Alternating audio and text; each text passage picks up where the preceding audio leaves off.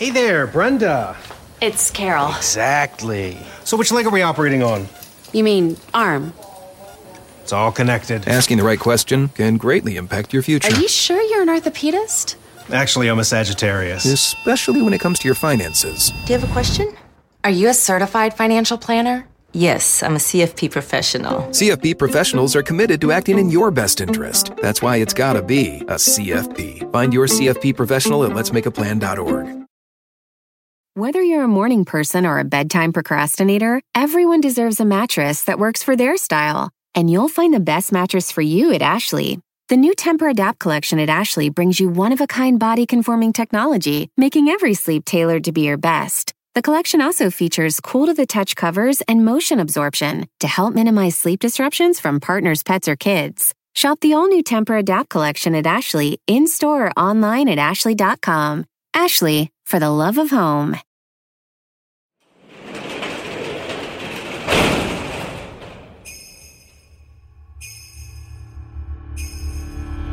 JonBenét Ramsey. She was strangled with a cord. Little Miss Colorado. 6-year-old murder victim JonBenét Ramsey. Unknown intruder. Her brother.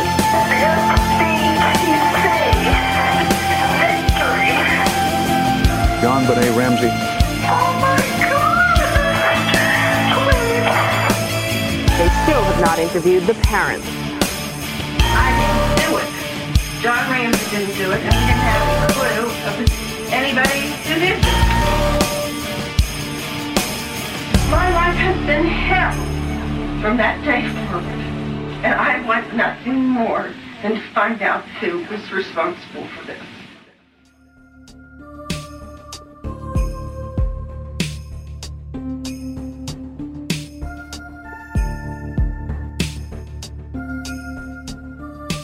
It's been over 20 years since JonBenét Ramsey was murdered inside her home. And still to this day, we are looking for the killer. We are looking for who did this. Now, the experts who have looked at this case over the years, there are some that point toward the intruder theory, as it has become known. Proponents of the intruder theory include A&E, who did their documentary on the JonBenét case, as well as famous retired FBI agent John Douglas and retired law enforcement officer Lou Smit. John Douglas believes that there was an intruder and that the motive for the killing was something against John Ramsey. Somebody had an axe to grind against John Ramsey. Maybe this was revenge, had it out for John and Patsy. We don't know, but that's part of his theory. Lou Smit, on the other hand, believes in the intruder theory as well, with a slight variation. He believes that we are looking for somebody that was sexually motivated, that this was a pedophile that broke into the home with the sole purpose of sexually assaulting this young girl, attempting to kidnap her, but unsuccessfully. Now, we've put together a list of potential suspects in this case, so let's get into some of these suspects and some of the interesting weirdos in this case. And I'd like to start off with a man named J.T. Koufax, a.k.a. James Michael Thompson. He was 34 years old back in 1997 when he was arrested in June. This for deciding to set fire to the Ramseys' unoccupied home on 15th Street. He did this, as he says, not because he had anything against the Ramseys, but because he wanted to get back at the authorities. He attempted to set fire to the home by lighting newspapers and pages from Anne Rice's famous book, Interview with a Vampire. He lights these things on fire, and then he's stuffing them through the mail slot at the Ramseys' home. His plan failed due to the general construction of the home. The floor, from my understanding, is marble. And so the burning pages, once stuffed through the slot, land on the marble floor and lay there until burning out. This did, however, manage to leave a good amount of soot on the walls and the ceiling. Okay, so if J.T. Koufax, a.k.a. James Michael Thompson, didn't do this because he had it out for the Ramseys, well, what was his beef with the authorities? Koufax was employed as a cadaver transporter by a Denver company. This occupation and Koufax's actions will lead to 2 other arrests. One for when he had a call to go to the Boulder County morgue for a pickup. While he was waiting around, he noticed the logbook and the entry with JonBenét's name on it. He tore the sheet out of the logbook and took some additional pages as well. This would lead to a theft charge for stealing pages from a coroner's logbook showing the arrival of JonBenét's body at the county morgue. His other arrest came when he attempted to walk out of a photo processing store without paying for the rolls of photos he picked up. The photos turned out to be pictures of corpses with party favors and signs attached to the bodies with phrases such as "Getting fired isn't the end of the world" or "Yee-haw" and "Happy birthday." He called the photos works of art. He served time for all of these charges. This is somebody that's very strange, with some very strange actions and behaviors that seem to be circling around this case.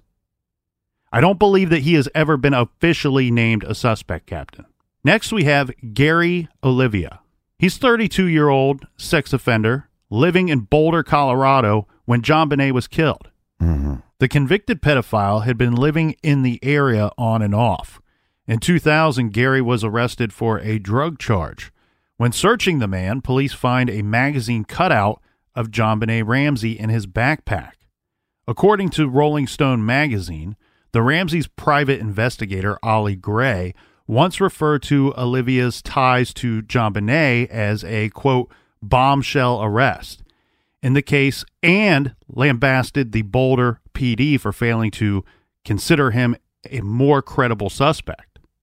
Soon after, Olivia's high school friend Michael Vale stepped forward with an allegation supporting Gray's suspicion. Vale claimed that not long after the murder, a distraught Olivia called him on the phone and confessed to his longtime pal that he, quote, hurt a little girl.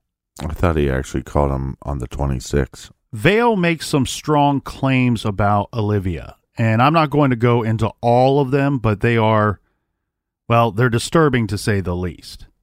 Vale also said that, in his opinion, the knots for the garrote that strangled JonBenet were similar to those used in an incident where Olivia attempted to choke his mother to death with a telephone cord. Mm-hmm. And when Gary Olivia was arrested, they also found in his possession a stun gun. Several experts on this case have said after viewing photos of JonBenet's body that the attacker may have used a stun gun to subdue and control the child. Olivia has arrest for possessing child pornography as well. Olivia, by his own admission, lived about 8 blocks away from the Ramseys and was seen and photographed at the one-year memorial vigil held for JonBenet in front of the Ramseys' Boulder home. Yeah, he's not hard to pick out because he looks like the creep. He looks like a guy that when you close your eyes and go, okay, what kind of guy do I picture that's been convicted of these types of charges? Mm-hmm. You go, oh, and you open up your eyes and you see his picture, you go, yeah, that makes sense. Yeah. He's a creepy but also scary looking man, in my opinion. Yeah, he's not a guy that some of these pedos, you go, hey, leave me in a room with that guy. I'll take care of him.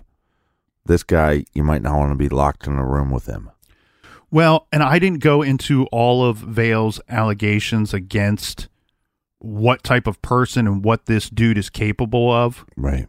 Because it's very disturbing and some shocking things to hear. But what I can say is this is an individual that if Vale is correct, that if his allegations are in fact true, then this man is very violent and very violent towards those weaker than him, towards people that are and animals that are just kind of defenseless. Wasn't there rumors that he had a shrine to JonBenet? I saw those rumors as well. The only thing that I could back up was the statement that there was a picture on his person at the time of his arrest of JonBenet that had been cut out of a magazine. I couldn't verify this elsewhere, but according to Rolling Stone magazine, they say he's been cleared by DNA testing for the JonBenet murder. Yes, this famous DNA. Right. Next up, Captain, we have a man named Michael Helgoth. They call him Bootman or simply Boots. He's another potential suspect. This according to Ollie Gray, remember the Ramsey's private investigator. Michael Helgoth, who worked in a nearby auto salvage yard, he was apparently in some kind of property dispute with the Ramseys. Now, this could be one of many motivating factors for this when the then 26-year-old man went to seek revenge against John Ramsey. In 1997, the Boulder District Attorney delivered a speech at a press conference, complete with the promise of justice for JonBenét and that this case will be solved. He pointed out that they have suspects, and as law enforcement continues to work their investigation, that list of suspects will shrink until there is just one left. You, speaking to the killer. This was a powerful announcement, scripted with carefully chosen words, letting the killer know that the Boulder DA was zeroing in on a new suspect. Helgoth, according to his co-worker at the time of the murder, this is John Kennedy, he says Helgoth exhibited a bevy of disturbing behaviors. Sparing everyone the details, he was known for what I call severe cruelty to animals. He once said to Kennedy, "I wonder what it would be like to crack a skull." Now, anybody that's listened to our JonBenét autopsy episode knows exactly what we are hinting at here. In November of 1996, he told his coworker that he and an associate were going to make $50,000 to $60,000 each. Remember, the ransom note was for $118,000 total. Then, after Christmas, Helgoth seemed depressed, and his coworker says he thinks he was depressed because he did not make this large amount of money that he was talking about in November. Yeah, because on the side, he would buy old vehicles and restore them. So they had these plans to buy certain vehicles, and well, now he didn't have the money. The money didn't come in that he was claiming he was going to get. So if he stood to make $50,000 or $60,000 from some kind of unknown business adventure, then right. But he said he could buy up all these cars and turn it into even more money, is what you're saying. Right. Oddly enough, and this could just be a coincidence, it could be something incredibly important. But the day after the DA's speech that says we are zeroing in on a suspect, Helgoth, he turns up dead.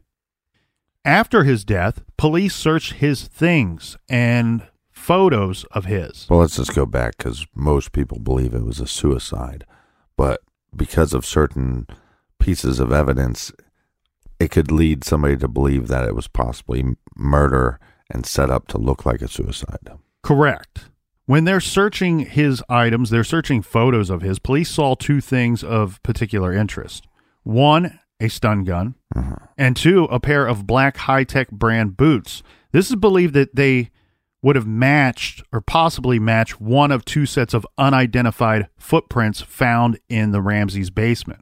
Even more disturbing, within Helgoth's video collection was a news station story about an unsolved murder, seemingly hidden in the middle of a movie.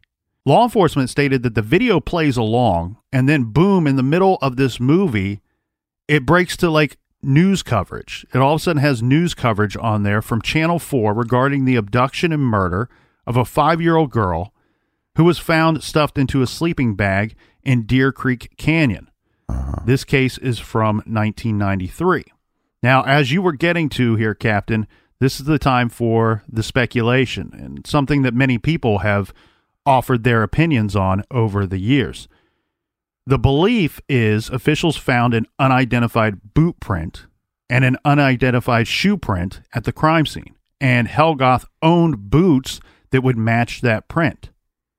Helgoth caught wind that he was a suspect and decided to take his own life, committing suicide just a day after the 1997 press conference.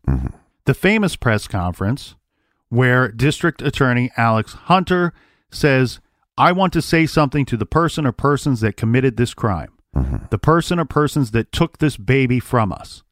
I mention the list of suspects narrows, and soon there will only be one left on the list, and it will be you. You have stripped us of any mercy we may have had in the beginning of this case. We will see that justice is served in this case and that you pay for what you did. Many people believe that the district attorney was hinting at the idea of seeking the death penalty for whoever is responsible for this murder. And this could scare the offender even more. So the thought and speculation here, Captain, his death, his suicide, being a further sign of guilt that he was close or felt that he was close to being apprehended. So what if Helgoth was a suspect, and what if he did, as many believe? Some people have suggested he could have had an accomplice. Well, if so, then many point toward John Stephen Giggix being the accomplice. John, a man with a criminal record that court documents summarized as violence and a history of sexual assault. What makes this theory even more complicated is the suggestion Helgoth did not commit suicide, but was killed by someone, maybe Giggix, this to prevent Helgoth from confessing during the interrogation or from turning himself in and then singing like a bird and turning in his accomplice as well. Well, I think at the crime scene, they found the gun in his subdominant hand, not his dominant hand. Yeah, so he shot himself, and he shot himself in the chest, or somebody shot him in the chest and placed the gun in his hand. It's also a weird place to shoot yourself if you're trying to kill yourself. Correct. Now, Giggix, in his defense, and by all accounts that I could find, Captain, of his own free will, he was the one that reached out and contacted Boulder authorities. And he says he provided them with documentation that proves he was not in Boulder, Colorado on December 25th, 1996. Right, but let's think about this for a second. He's running around saying that he's going to get some money, come into some money, possibly $50,000 to $60,000. That would put us at the 118 mark that's in the ransom note. So he's not getting this money from his partner. It doesn't seem like. Maybe they're being hired by somebody else. So maybe, possibly, the person that was going to hire them, since it was a botched job and was afraid that maybe they would go to authorities, that they got rid of him. And then the partner that was involved contacts the police because he's afraid that the same thing that happened to Helgoth is going to happen to him. Yeah, the problem with Helgoth is there's so much speculation around him regarding, everything about the guy. One, is he even connected? Two, did he ever think he was a suspect? Right. Three, did he commit suicide people commit suicide for a million different reasons. Or was he murdered by somebody to cover, it could have covered anything up. Well, one of the reasons why he is a pretty big suspect in a lot of people's eyes when they're looking at this case is because seeing is believing. It's good to be seen, and it's good to see you. And when you see the pictures from either the suicide scene or a murder scene, you see the stun gun. You see the boots that possibly match the prints found in the Ramsey's home. So I think just by seeing it, you go, oh, well, there it is. It's right in front of us. Possibly.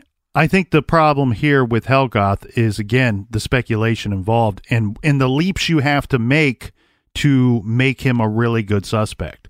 One, we have no confirmation that a stun gun was used in the attack against JonBenét at all. It's just correct. That in itself is speculation. So, but what I'm stating is once you see at this suicide scene or this murder scene, oh, there's a stun gun in the picture. There's the high-tech boots in the picture. I think that's why people have been able to make other leaps, because they can see something, and seeing is believing.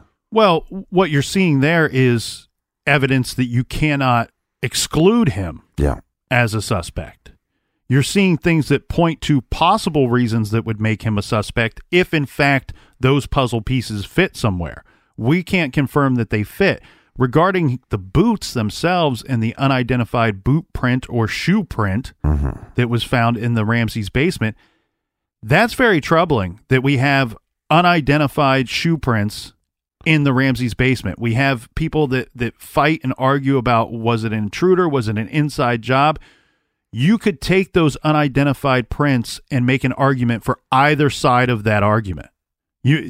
There were so many people in the basement, that people coming in and out, be it before the murder or after, because we have a contaminated crime scene, that it could be that the prints mean nothing.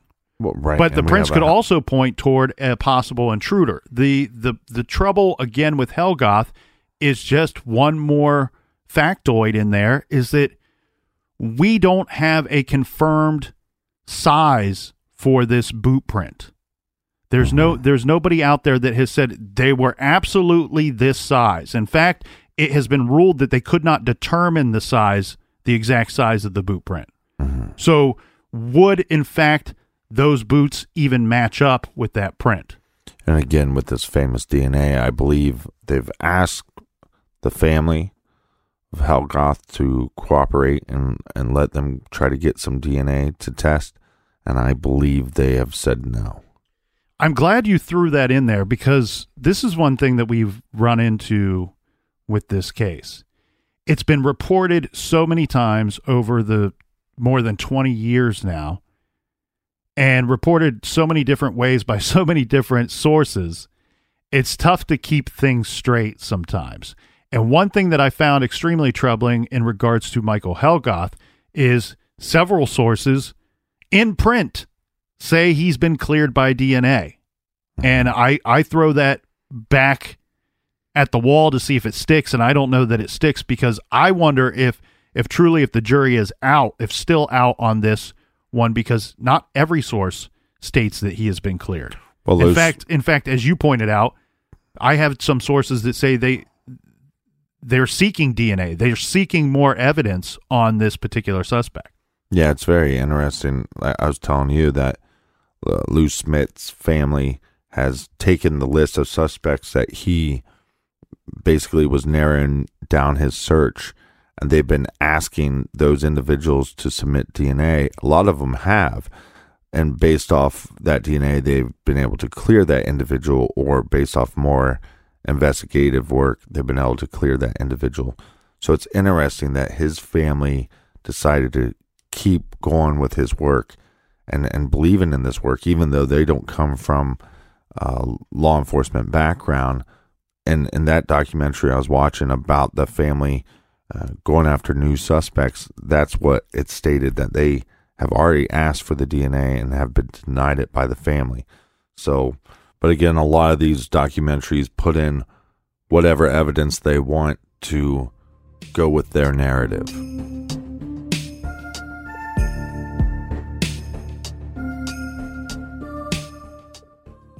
The evidence keeps pouring in. At this point, the facts are undeniable. It's an open and shut case.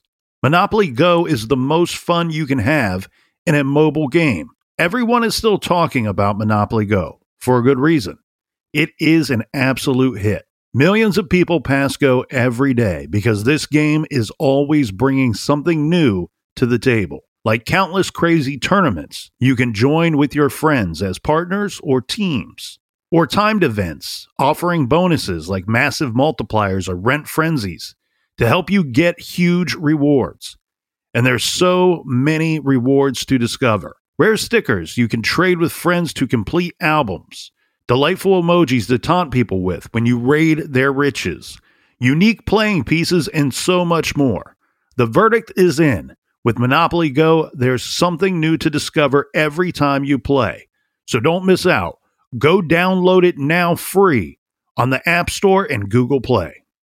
Do you want to set your child up for success? Of course you do. That's why you need to check out IXL Learning today. IXL Learning is an online learning program for kids covering math, language arts, science, and social studies. IXL is designed to help them really understand and master topics in a fun way.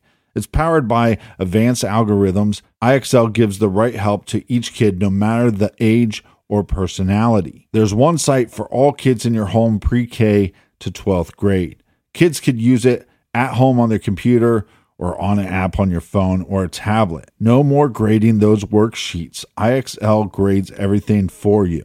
1 in 4 students in the U.S. are learning with IXL. IXL is used in 95 of the top 100 school districts in the U.S. I love recommending IXL Learning. Kids can learn at home or on the go. And all my friends and family that are using it absolutely love it because it's so easy to set up and so easy to use. And even the kids that I've recommended it to their parents have told me, hey, Captain, thank you. I was having problems in math and my parents couldn't help me, but IXL could. Do you want to get your kids back on track, or do you just want to get your kids ahead? Do so with IXL Learning. Make an impact on your child's learning. Get IXL now. And True Crime Garage listeners get an exclusive 20% off IXL membership when you sign up today at IXL.com/garage.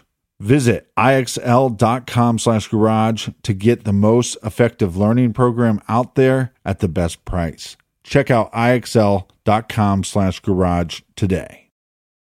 The best part of spring cleaning takeaway is the post-clean clarity you get. It's kind of like when you find out that you've been paying a fortune for wireless. When Mint Mobile has phone plans for $15 a month when you purchase a 3-month plan. It's time to switch to Mint Mobile.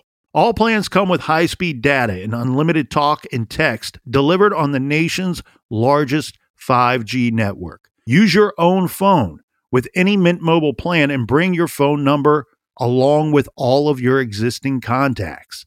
Ditch overpriced wireless with Mint Mobile's limited time deal and get 3 months of premium wireless service for $15 a month. Save a lot of money with Mint Mobile. Get their great mobile wireless service delivered on the nation's largest 5G network. That's premium service at a great price. To get this new customer offer and your new 3-month unlimited wireless plan for just $15 a month, go to mintmobile.com/TCG. That's mintmobile.com/TCG. Cut your wireless bill to $15 a month at mintmobile.com/TCG. $45 upfront payment required, equivalent to $15 a month.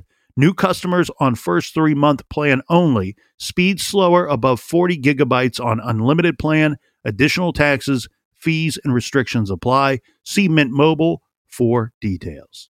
Warmer, sunnier days are calling. Fuel up for them with Factor's no prep, no mess meals. Meet your wellness goals in time for summer thanks to the menu of chef-crafted meals with options like Calorie Smart, Protein Plus, and Keto. Factor's fresh, never-frozen meals are dietitian approved and ready to eat in just 2 minutes. So no matter how busy you are, you'll always have time to enjoy nutritious, great-tasting meals. With 35 different meals and more than 60 add-ons to choose from every week, you'll always have new flavors to explore. Crush your wellness goals this May with dietitian-approved meals and ingredients that you can trust. Make your day delicious, from breakfast to dessert. Stay fueled with easy, nutritious options. Treat yourself to restaurant-quality meals that feature premium ingredients like filet mignon, shrimp, and blackened salmon. I am new to Factor, and I have been loving every minute of it. I have a problem, and it's called lunch. Some days I need to pack a lunch, and some days I work from home. Whether I'm at home or whether I'm on the go, Factor is fueling my lunch from now on. Head to factormeals.com/TrueCrimeGarage50 and use code TrueCrimeGarage50 to get 50% off your first box, plus 20% off your next month. That's code TrueCrimeGarage50 at factormeals.com/TrueCrimeGarage50 to get 50% off your first box, plus 20% off your next month while your subscription is active.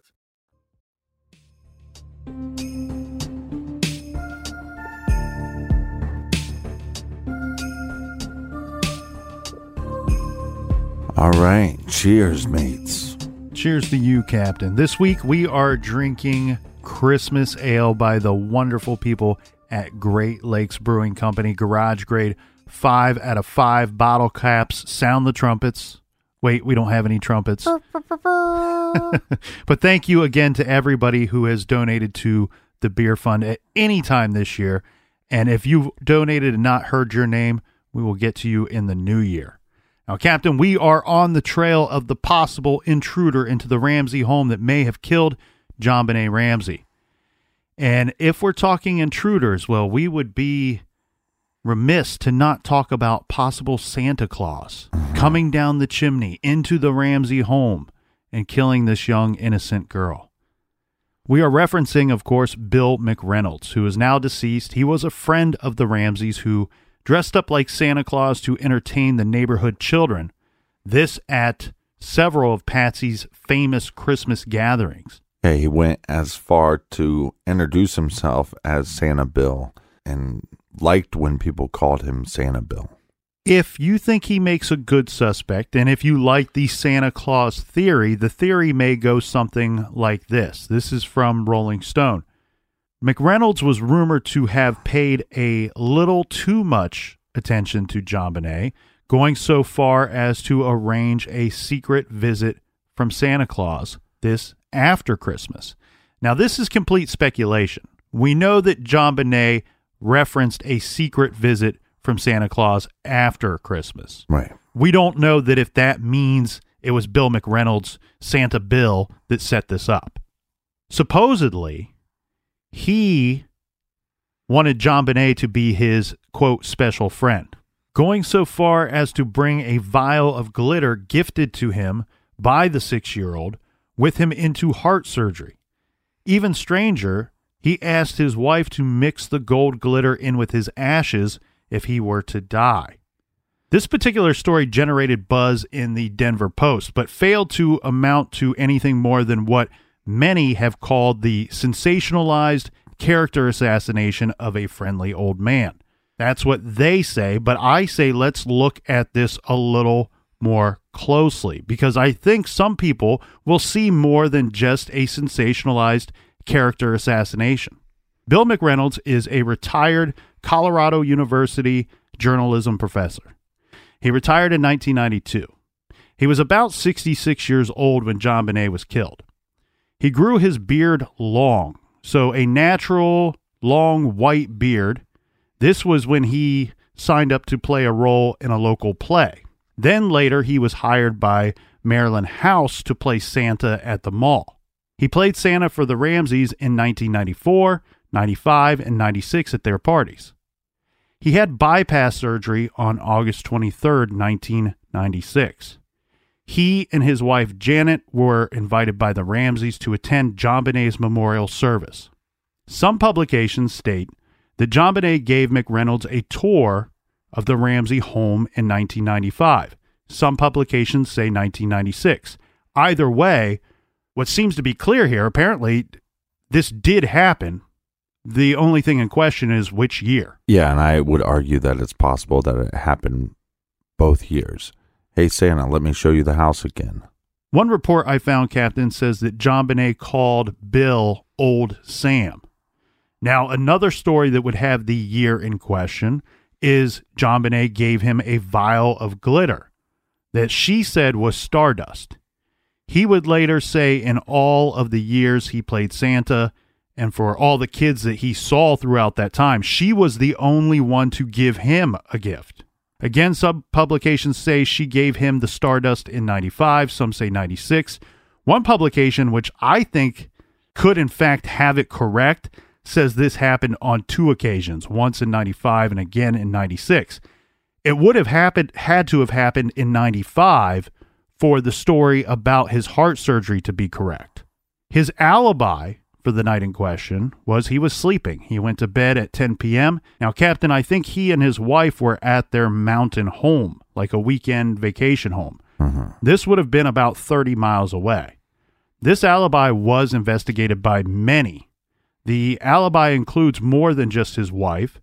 At least 5 other people would have been present that night. Here's where things get strange. The McReynolds, their 9-year-old daughter, was kidnapped on the day after Christmas, December 26th, 1974. 22 years before. Quick with the math.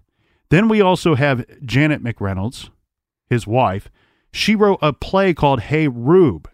The play is a fictional account of the basement murder of 16-year-old Sylvia Likens in Indianapolis, Indiana. Well, hold on a second. So the daughter is kidnapped with her friend, and I believe the friend was actually molested, and the daughter witnessed that. But the daughter herself was not molested. And both were let go. Yes, and this was never solved. And then 2 years later, his wife will write this play that's based off a different crime. Correct. And people point toward the basement murder of a young girl as being a connection here, right? What was the motivation for writing the play? Are these two factors, are they coincidence or just too much to be a coincidence? I would actually cross the second one out, this Janet writing the play about the murdered teen who was killed in a basement. And I state that because that case, it's a real-life case, and it's an extremely famous case. At least 2 books are written about that case. And then later, in 2007, the film An American Crime was released. This is a very good movie, disturbing and haunting. That is about the life and murder of Sylvia Likens. We should point out, too, that other than being a child, Sylvia was 16 and being killed in a basement, the murders could not be more different. Sylvia's case was quickly solved. She was not killed in her basement. She was staying or living with a caregiver who turned out to be a sadistic, old, and evil woman, and she and her children, along with some of their friends, killed Sylvia. Shortly after the memorial service for JonBenét, Bill and Janet went to Spain, so this made them very difficult to interview for police. This was a long trip. The McReynolds say they were not hiding from anyone. They didn't run away to Spain. In fact, the Spain trip was a coincidence. They proved that the trip was planned and booked well in advance, this being in June of 1996. John Ramsey suggested that maybe Bill McReynolds dressed as Santa, fed JonBenét pineapple the night that she was killed, and that he sat next to her while she ate and he drank a cup of tea. We point to this because we know from some of the crime scene photographs that they photographed a bowl of what appears to be pineapple on the table, and nearby you have what appears to be a cup of tea. It's got the little tea bag down in the cup. Yeah, and we don't have fingerprints on the bowl. We don't have JonBenét Ramsey's fingerprints on the bowl, but we do have a pineapple-like substance that was found in her stomach. So we know at some point of that evening she ate pineapple, and then the parents claim they never fed her pineapple before she went to bed. And apparently Bill was known to drink hot tea. Well, I actually believe it'd be a little bit easier than that, because if we have a 6-year-old girl that I believe it was on the 23rd or 24th, I'm not really for sure, but when she gets in the argument with her friend's mom and says, Santa Claus is going to visit me. Oh, of course he's going to visit you. He visits every kid on Christmas. No, the good ones. Yeah. No, she says, after Christmas, a special visit. To me, this is the thing in the case that has always been so odd. And so is it possible that she fell asleep on the ride home from all the parties? She's a little 6-year-old girl. She's tired. She falls asleep, and then she wakes up and she goes, oh, tonight Santa Claus is going to come visit me. And so she went downstairs on her own, fed herself pineapple, waiting for this visit from Santa Claus. I agree with you 100%. I mean, this is one of the more odd details within this story. It's one of the very few items within this story that's almost foreshadowing that something very bad is about to happen. Yeah. It just doesn't. It's something that in hindsight makes sense. That it lines up, and it's eerie. It truly is. I put this in the same category as the phantom 911 call that came from their Christmas party. Right. Now, Bill was not without his own secrets. He regularly visited adult bookstores, this unbeknownst to his wife. John Ramsey suggested that SBTC in the ransom note, ransom letter as I would call it, could actually be SBJC, which he said could stand for Santa Bill Janet Claus. But hold on a second, too. Janet, his wife, is a movie critic. That's one of the things she writes for the paper. So it doesn't have to be Santa Bill Janet Claus. It could still be SBTC. And some people think that means Santa Bill the Critic. Interesting. I like trying to figure out what SBTC or maybe it is SBJC, which I agree with you. When you look at it on the paper, it's possible that it could be the intention was to write a J, not a T. I think it's fascinating to try to figure out what that could stand for. However, I think none of them that I have heard, none that anyone has pointed out have I gone, ooh, that's interesting. Every one of them seemed to be a leap, like just a weird connecting words that I don't think should be connected. Yeah, but I mean, look at the BTK Strangler. BTK, what the heck does that mean? We'd have no clue what that meant until we have the actual killer coming out and stating this is what that means. Right. When the McReynolds returned to Boulder from Spain, they cooperated with the police in the way of submitting fingerprints, blood, hair, and handwriting samples. Later, Boulder DA Mary Lacey says that she had McReynolds as her prime suspect for a time.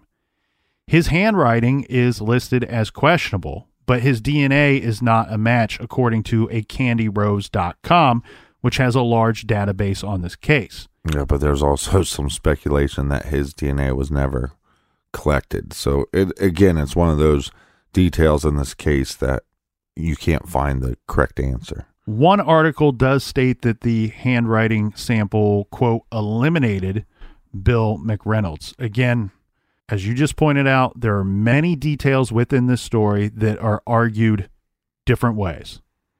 Now, we do know that the Ramseys, by their own admission, hired a private investigators to watch Bill's house for some time. So the Ramseys, obviously, not only just John's statements, but also the actions of the Ramseys paying people to watch Bill and his home for a period of time. Next, Captain, we have Santa's son, Jesse McReynolds. He was interesting to police because of his police record. He served 2.5 years in an Arizona prison for aggravated robbery and kidnapping, and he has an unverifiable alibi for the night in question. Jesse lives in Nederland, Colorado. This is about a 30-minute drive to Boulder. Jesse says he was home alone that night drinking scotch, and then he took some of his prescription medication and he went to bed that night. Scotch. I love scotch. Home alone that night. He has provided police with fingerprints, blood, and handwriting samples. Steve Thomas, a detective that we've referenced many times who worked the case, says that the handwriting sample eliminated Jesse McReynolds. That's in his opinion or provided to him by the experts hired by the DA.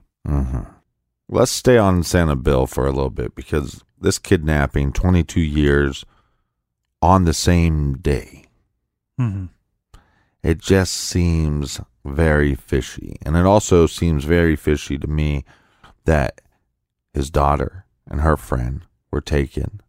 We now have sexual assault on a minor, but not to his daughter. And I would think that in this case that's not solved, the parents would be suspects, just like they would be in the Ramsey case. So I like that as a key piece of evidence.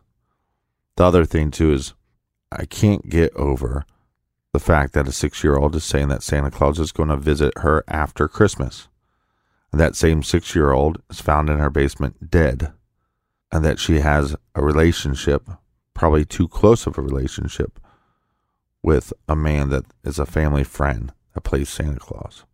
Then when you got this odd ransom note seems like we have a lot of movie references. Well, who's going to watch a lot of movies? A movie critic. Who's going to probably watch those movies with his critic wife, the husband, Santa Bill. The other thing that I find odd is that Santa Bill would carry around these stuffed animals with him. They were like his helpers. And most of the time they were dressed in Christmassy outfits. And there was a bear that was found on JonBenet Ramsey's bed. You can see it in the crime scene photos. Now, supposedly this bear has gone missing since. And I looked for days because I thought this was as important as JonBenet saying that she's going to be visited by Santa Claus after Christmas. Now, one source that I found said that this bear was actually bought for her. Remember how she won Miss Christmas? Yeah. They said that a lot of the people participating got these Santa Claus bears. But these bears look very similar to the bears that Santa Bill would carry around. And they even asked his son about them. Hey, you see this bear? Doesn't this look kind of like what your dad carries around? And he's like, that looks pretty much identical to something he would carry around. So I find that odd. Another thing about Santa Bill is when you're asleep, and yes, you're 30 miles away, so you'd have to get in your car. That's a long drive. If everybody else is asleep, as long as you get back before they wake up, you're good to go. So I don't really count that as a solid alibi. I question the alibi as well. I mean, there's more than just his wife, but... Yeah, and I wanted to point out that it was investigated by many, and that includes, Boulder detectives. It includes journalists. It includes the private investigators. I mean, it's a lot of different people coming from a lot of different angles that did investigate that alibi.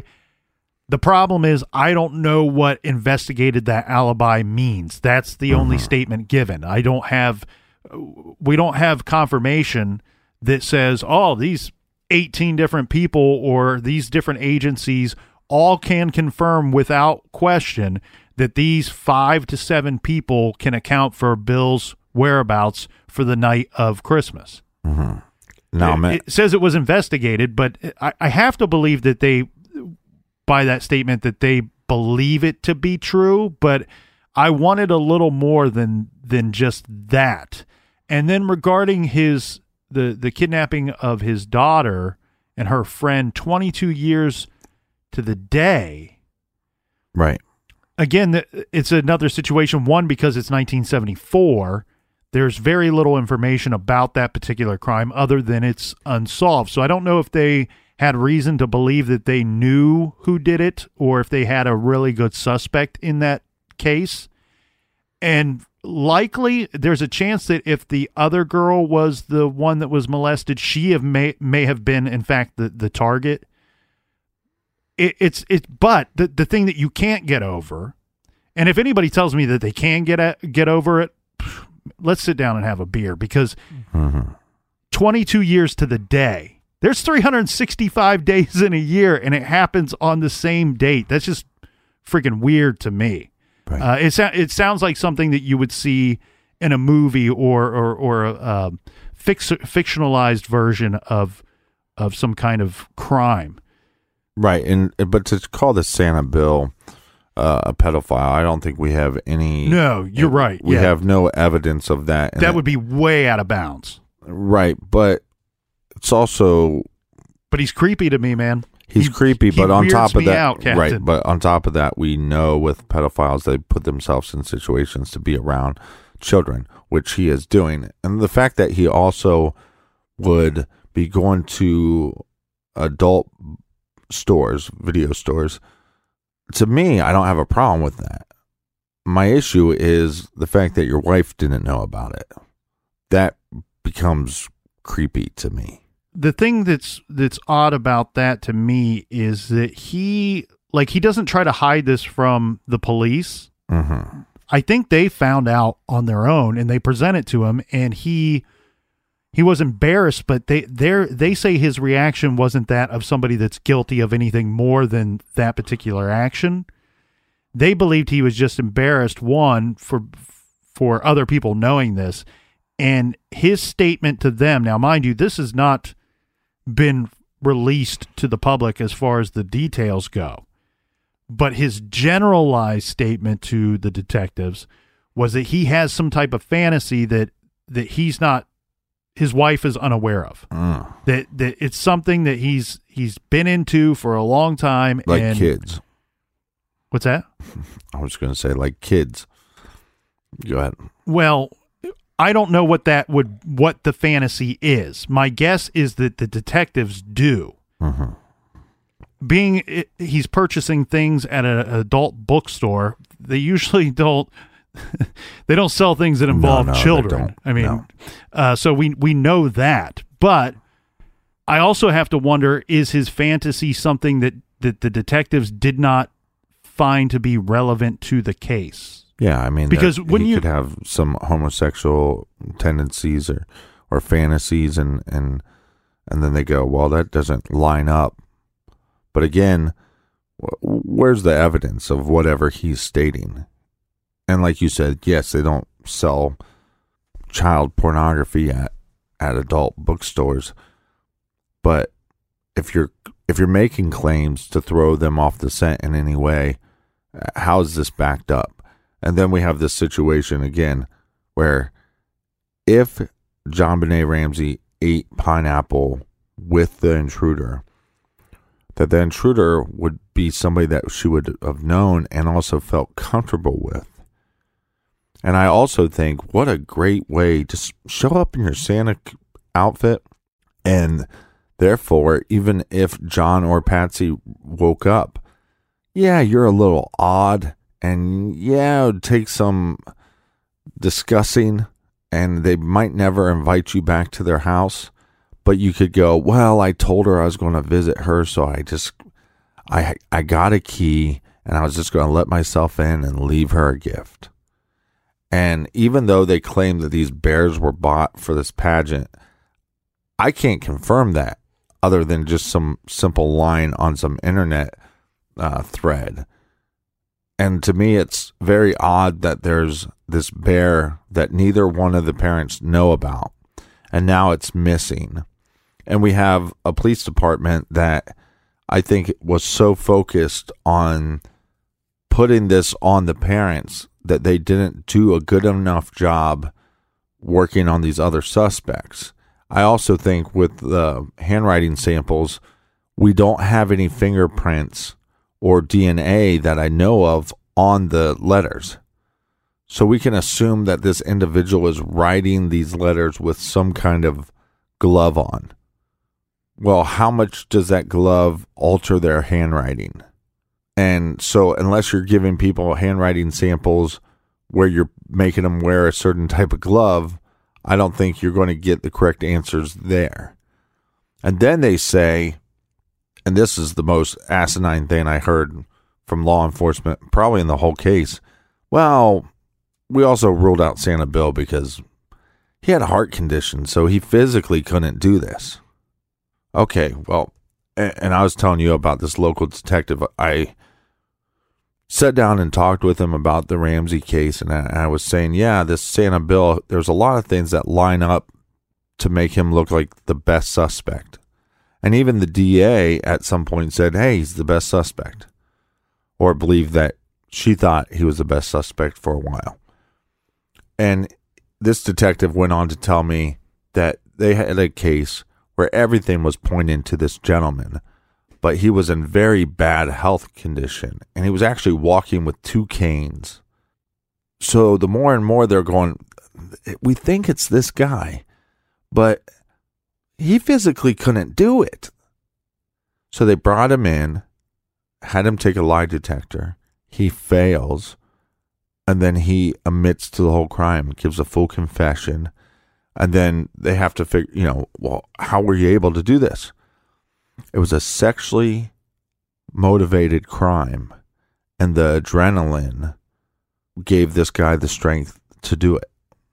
The want was more than, or this desire was more than the pain, the physical limitations.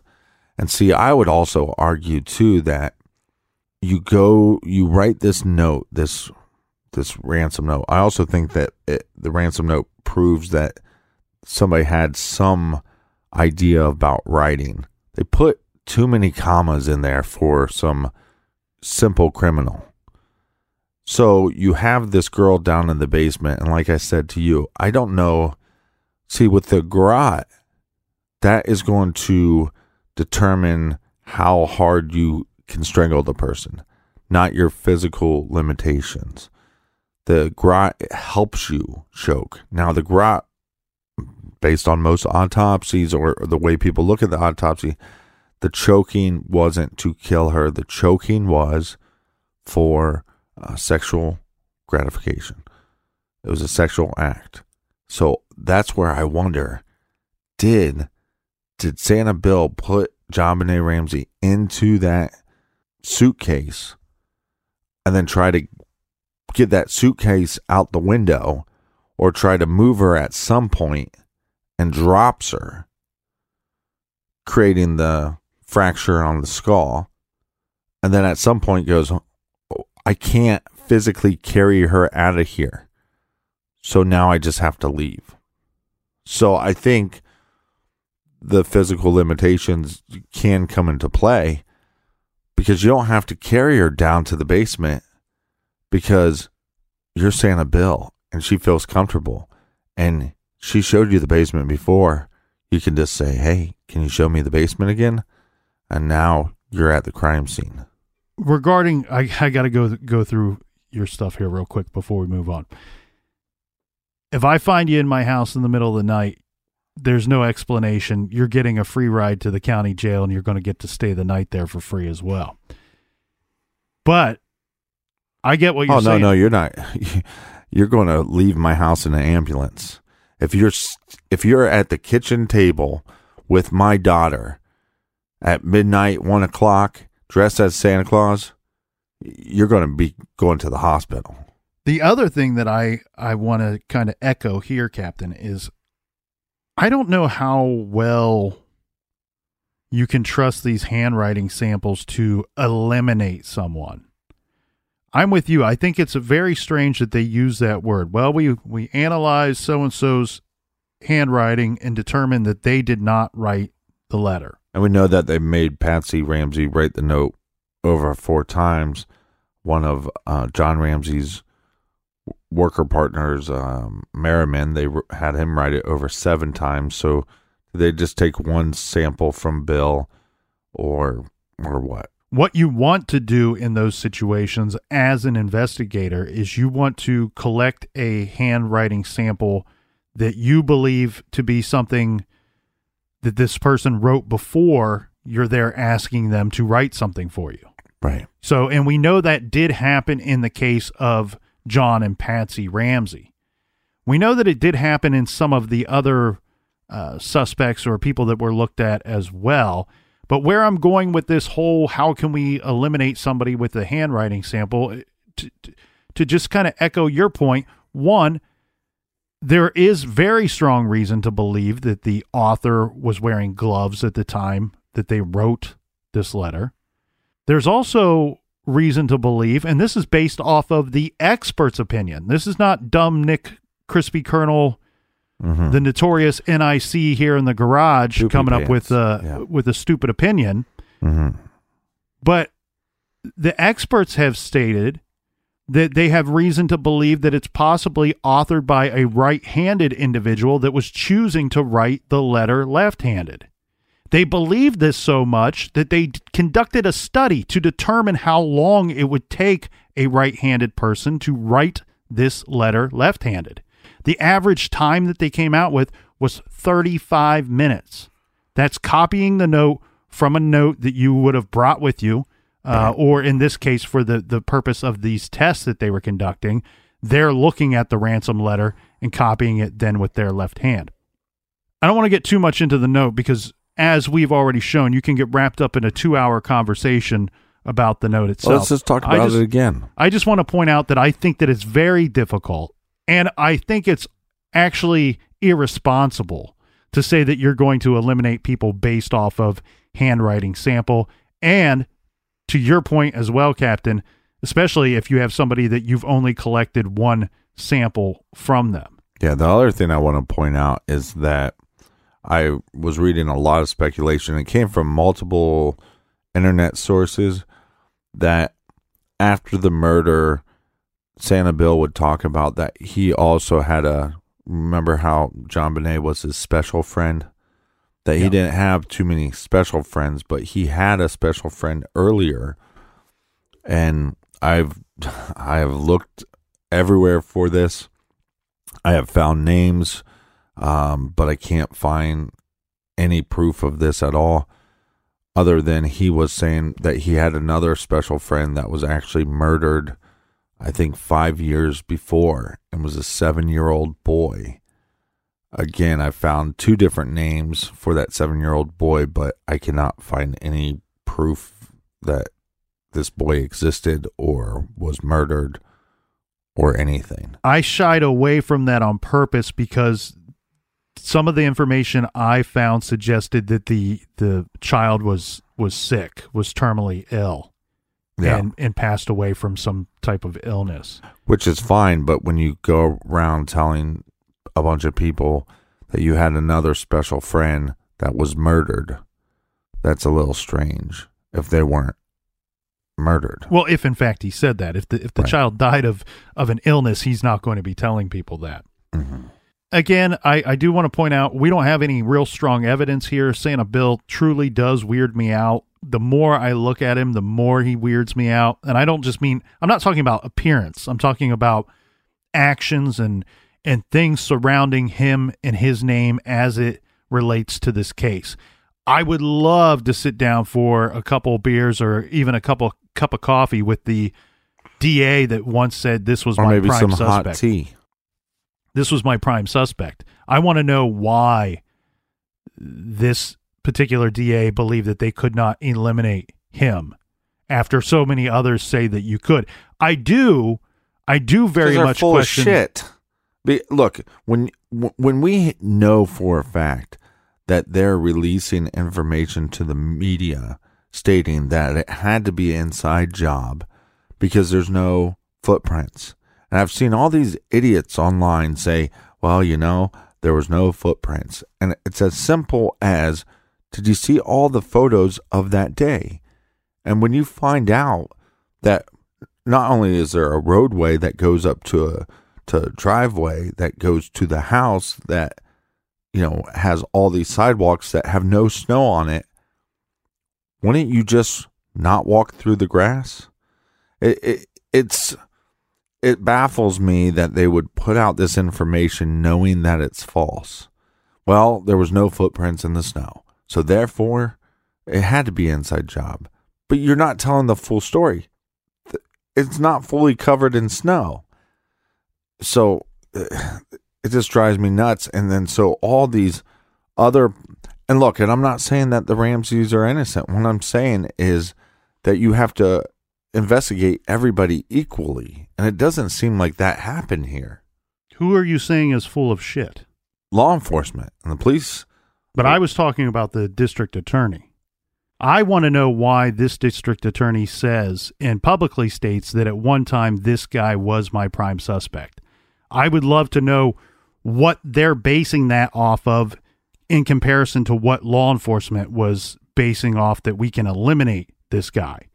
I do, even as weird as I feel about Santa Bill, I do question the likelihood of his involvement, and I will echo some of their opinions, stating that I don't believe that he was in the best physical condition, having heart surgery just 5 months before the murder. Right. I also, one thing that I wonder about too, when we talk about having physical evidence in this case, mind you, yes, the crime scene is contaminated. I will believe nothing other than that statement right there, 100%. But I think everybody involved, even the idiots that are involved, say, hey, this is contaminated. we're talking about an individual that has a long white beard. That's not, we didn't have 100 people walk in that home that night or that next morning that had a long white beard. Yeah, and anybody with a beard, to me, it's not the hair so much of the beard.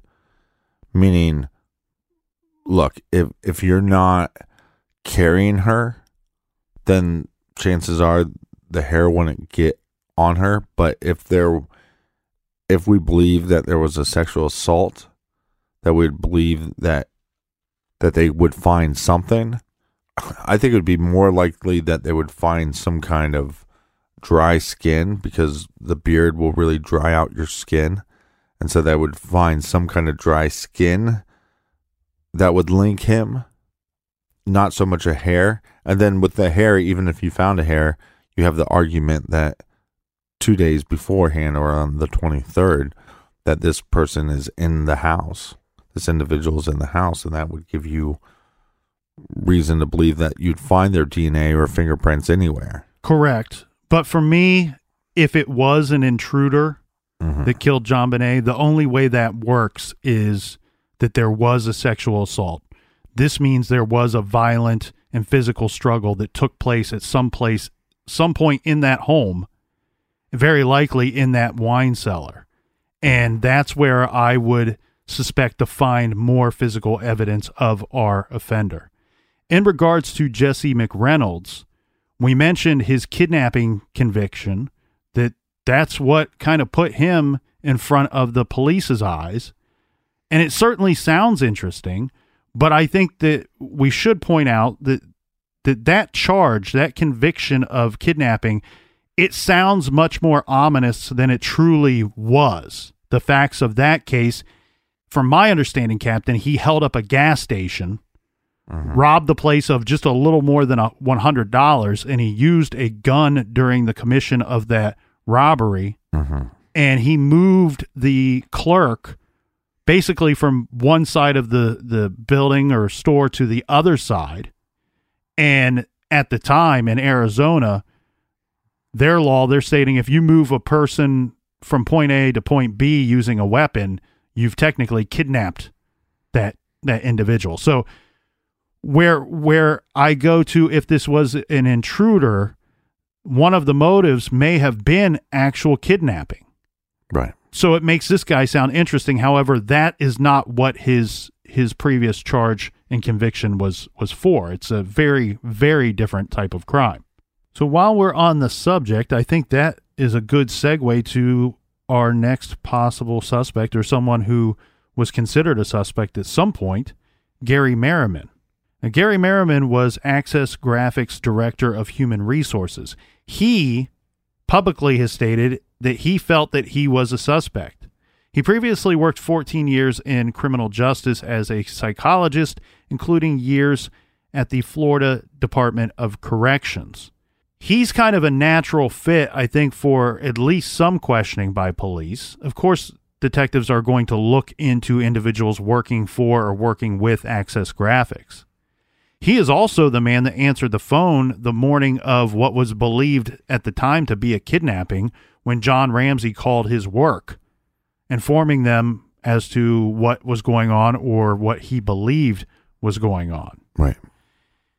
I think it's fair for Merriman to say that he considered himself a suspect, not because he considers himself to be guilty of anything or look suspicious. He's stating that the actions of the detectives indicated to him that he must be considered a suspect. Well, I think they had him give over 7 handwriting samples. He was questioned multiple times. He gave, as you stated, at least 7 handwriting samples. He also provided police with his fingerprints, he gave blood, and he gave hair as well. I can't find any documentation to state that any of this evidence would be a match to evidence collected at the scene. There have been many reports that state that regarding the handwriting analysis, that Merriman could not be ruled out as a possible author of the ransom letter. Yeah, I've actually seen that he was on the higher spectrum as far as a match goes. Higher than even Patsy Ramsey was. And I know we just said that, or I just said that I think it's irresponsible to say we've eliminated somebody based off of handwriting analysis, but we should point out that out of all the handwriting samples that they took, most of these people were quote unquote ruled out or eliminated. Right. And then we have very few that stayed on the list of people we cannot rule out. Now, Merriman, just like several other people in this case who were questioned multiple times, or the request for multiple handwriting samples asked by police, he's one of several that stood up in his own defense to the police and said something to the effect of, I'm here assisting you and cooperating in your investigation. Where are the Ramseys? What are they doing at this time? You've talked to me multiple times. You've asked me for this, and this, and I've provided this, and this to you. What is going on with the case that they are not being looked at? Some of these individuals, I believe that they truly just felt that they were being treated unfairly in the eyes of the detectives and the police. Now, Gary Merriman is not an individual that John Ramsey told the police that they should look into, but Jeff Merrick is somebody, and is also somebody that Gary Merriman said the police should look into. Yeah, and the basic story of Jeff Merrick is he's an ex-Access Graphics employee. He met John Ramsey in 1971. He knew him for a very long time. Mm-hmm. He met him when they both worked at AT&T in Columbus, Ohio. Now, he was one of the individuals that helped Ramsey start Access, or whatever, the Micro South, or whatever it was called at the time. He quit in 1996. This is when, according to Merrick, when the company was in trouble and Ramsey needed to cut some salaries. So he says Access Graphics owed him $118,000. Yeah. Well, that's an interesting amount. Apparently, they settled, and he did receive half of that money. He did file ethics violations with corporate headquarters at Lockheed Martin, which owned Access Graphics. According to the book Death of Innocence on page 66, this is John Ramsey's words, Jeff Merrick, who had threatened to bring me and Access Graphics down when he left the company in 1996. So as you were pointing out, Captain, this is an individual that John Ramsey names by name on day one when asked by police and detectives, do you have any enemies? Well, yeah, because he was making threats too. Yeah, so he names Jeff Merrick as an enemy. We have Gary Merriman. For the last 4 weeks, I've been wanting to call that guy John Merriman. His name's Gary, Nick. It's Gary. Anyway, Gary Merriman says that Jeff Merrick would be an enemy as well. And then we have Nedra. Nedra is Patsy's mother, okay?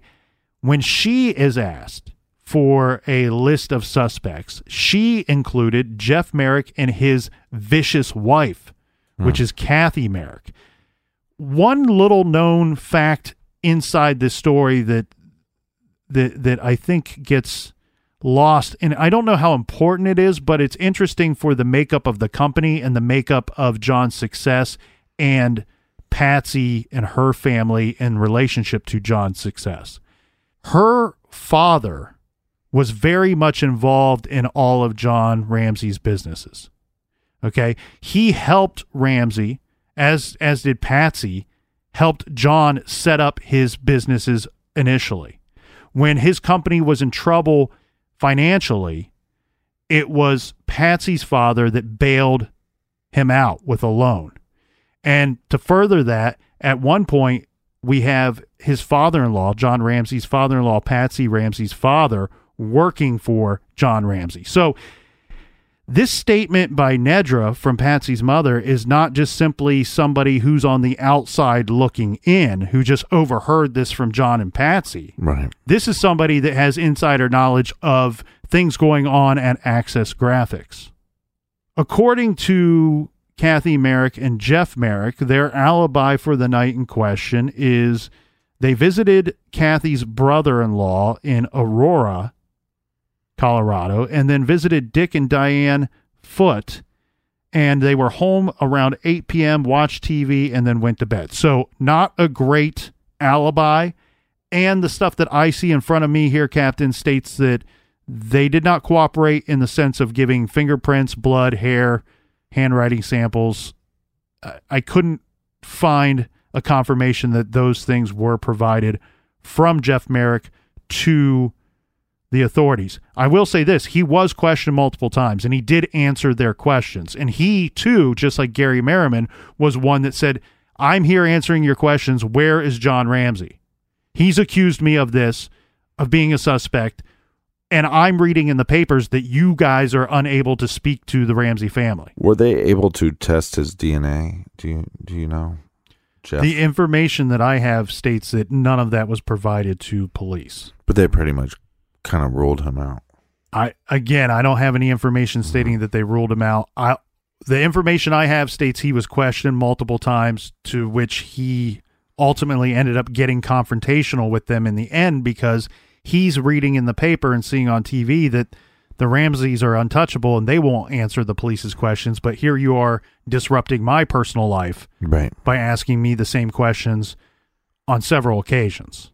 Well, let's get to a guy, Chris Wolf. Yeah, his real name is Robert Christian Wolf. He's extremely interesting to me for a number of reasons. One, he's not somebody that was on the inner circle of the Ramseys or on the inner circle of Access Graphics. This is like an unknown intruder. He comes to our attention from his girlfriend, Jackie Dilson. She comes forward to police and states, because remember, there is a time that's going on here where the police and the Ramseys are asking the public for their help. So she comes forward to Boulder police and states that Chris Wolf was out all night long regarding the night in question. And when he came home, he was covered in mud and he was acting extremely strange. This is all her opinion, obviously. The weird connection he may have is, this kind of furthers this suspicion along here, is this same girlfriend adds that he should be considered a suspect in the murder of Suzanne Chase, who was killed December 21st, 1997. Wolf apparently dated Suzanne Chase at some point. His knowledge regarding the Ramseys or the case itself, he was a journalist who worked as a reporter for Colorado Daily and for the Boulder County Business Reports. And apparently he interviewed Cheryl McGraw, who is a secretary at Access Graphics. He comes onto our radar again by a tip from his girlfriend at the time. It states here, now this is his own claims, so I cannot back this up, but Wolf was a guest on the O'Reilly Factor, and this was from May of 2000, where he states in his interview that he did provide fingerprints and hair and handwriting samples. Again, that's his claims. The weird thing about Chris Wolf, though, is his alibi is completely the opposite statement from his girlfriend's. Chris Wolf says, I was in bed early, approximately 9:30 or 10 p.m. I did not wake up or get up or go out until the next morning. Right. According to the book Perfect Murder, Perfect Town, it does state that Chris Wolf did provide his DNA and it was not a match for what they were looking for. The next one we're going to have to call the unknown suspect. And this is in reference to a crime that occurred just 9 months after JonBenét was murdered. This takes place in an affluent part of Boulder, not terribly far from the Ramseys' home. A mother and her 12-year-old daughter came home from the movies. They are alone in their home. It's late. The mom sets the burglar alarm and goes to bed. An intruder crept into the girl's bedroom. He put his hand over the girl's mouth, said the girl's name, and told her he knew her. He starts a sexual assault, and it's believed he was working toward a possible abduction of this girl as well. But the mother, she wakes up. She hears noises and goes to her daughter's room. She sees the man. He runs and he goes out of a bedroom window, jumps off the roof to the ground below, and flees the area. The man was dressed in all black from head to toe and wearing a mask. This 12-year-old girl attended the same dance studio as JonBenét, the Dance West studio. This person has never been identified, and we have the father of the victim who says he believes that the intruder may have already been hiding inside the home when the mother and daughter returned to the house, just waiting there to attack this girl. Right, we've seen that in a lot of different cases. Seems like to me like this is a great lead and something that law enforcement should have followed up on more, because we have that connection of the dance studio and having especially a predator that is able to go to a place that he knows that kids are going to be at. He can walk in there freely, basically stalk these individuals and then attack them at their home. The dance studio very well could have nothing to do with that attack. Right. It is a weird connection to getting us back to JonBenét's case. Their home not being terribly far from the Ramseys, the second crime taking place just 9 months later. Those are all very weird things that really put a chance that this offender is somehow in the circle of the Ramseys or the neighborhood or that dance studio. It's really, truly interesting. And the other thing, too, I want to point out, for me anyway, if the intruder theory in the Ramsey case is in fact correct, then I believe that we need to have a certain level of criminal sophistication, where here we have that in this particular crime. We see somebody that is good at getting into the home. They got close to the assault that they were seeking, potential abduction of this girl, and they were able to flee the area without being identified. Right. So there is some sophistication there. But way back in 2004, Erin Moriarty reported the following. The Boulder District Attorney investigators haven't completely ruled out anyone and have a list of people they'd like to talk to, reportedly more than 100 names.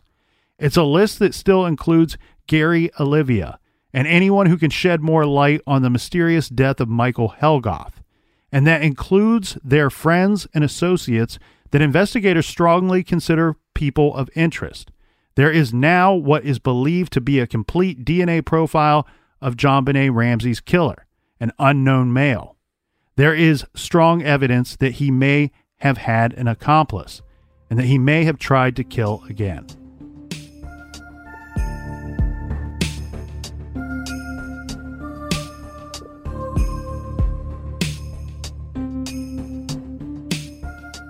A really great way to listen to True Crime Garage and check out all of our old episodes is the free Stitcher app. And a really great other show to listen to, it's called Off the Record. It's our other show. It's on Stitcher Premium. You can go to truecrimegarage.com to learn more about both of those. Thank you to everyone for joining us in the garage today. Please join us again tomorrow for episode 6. Until then, be good, be kind, and don't litter.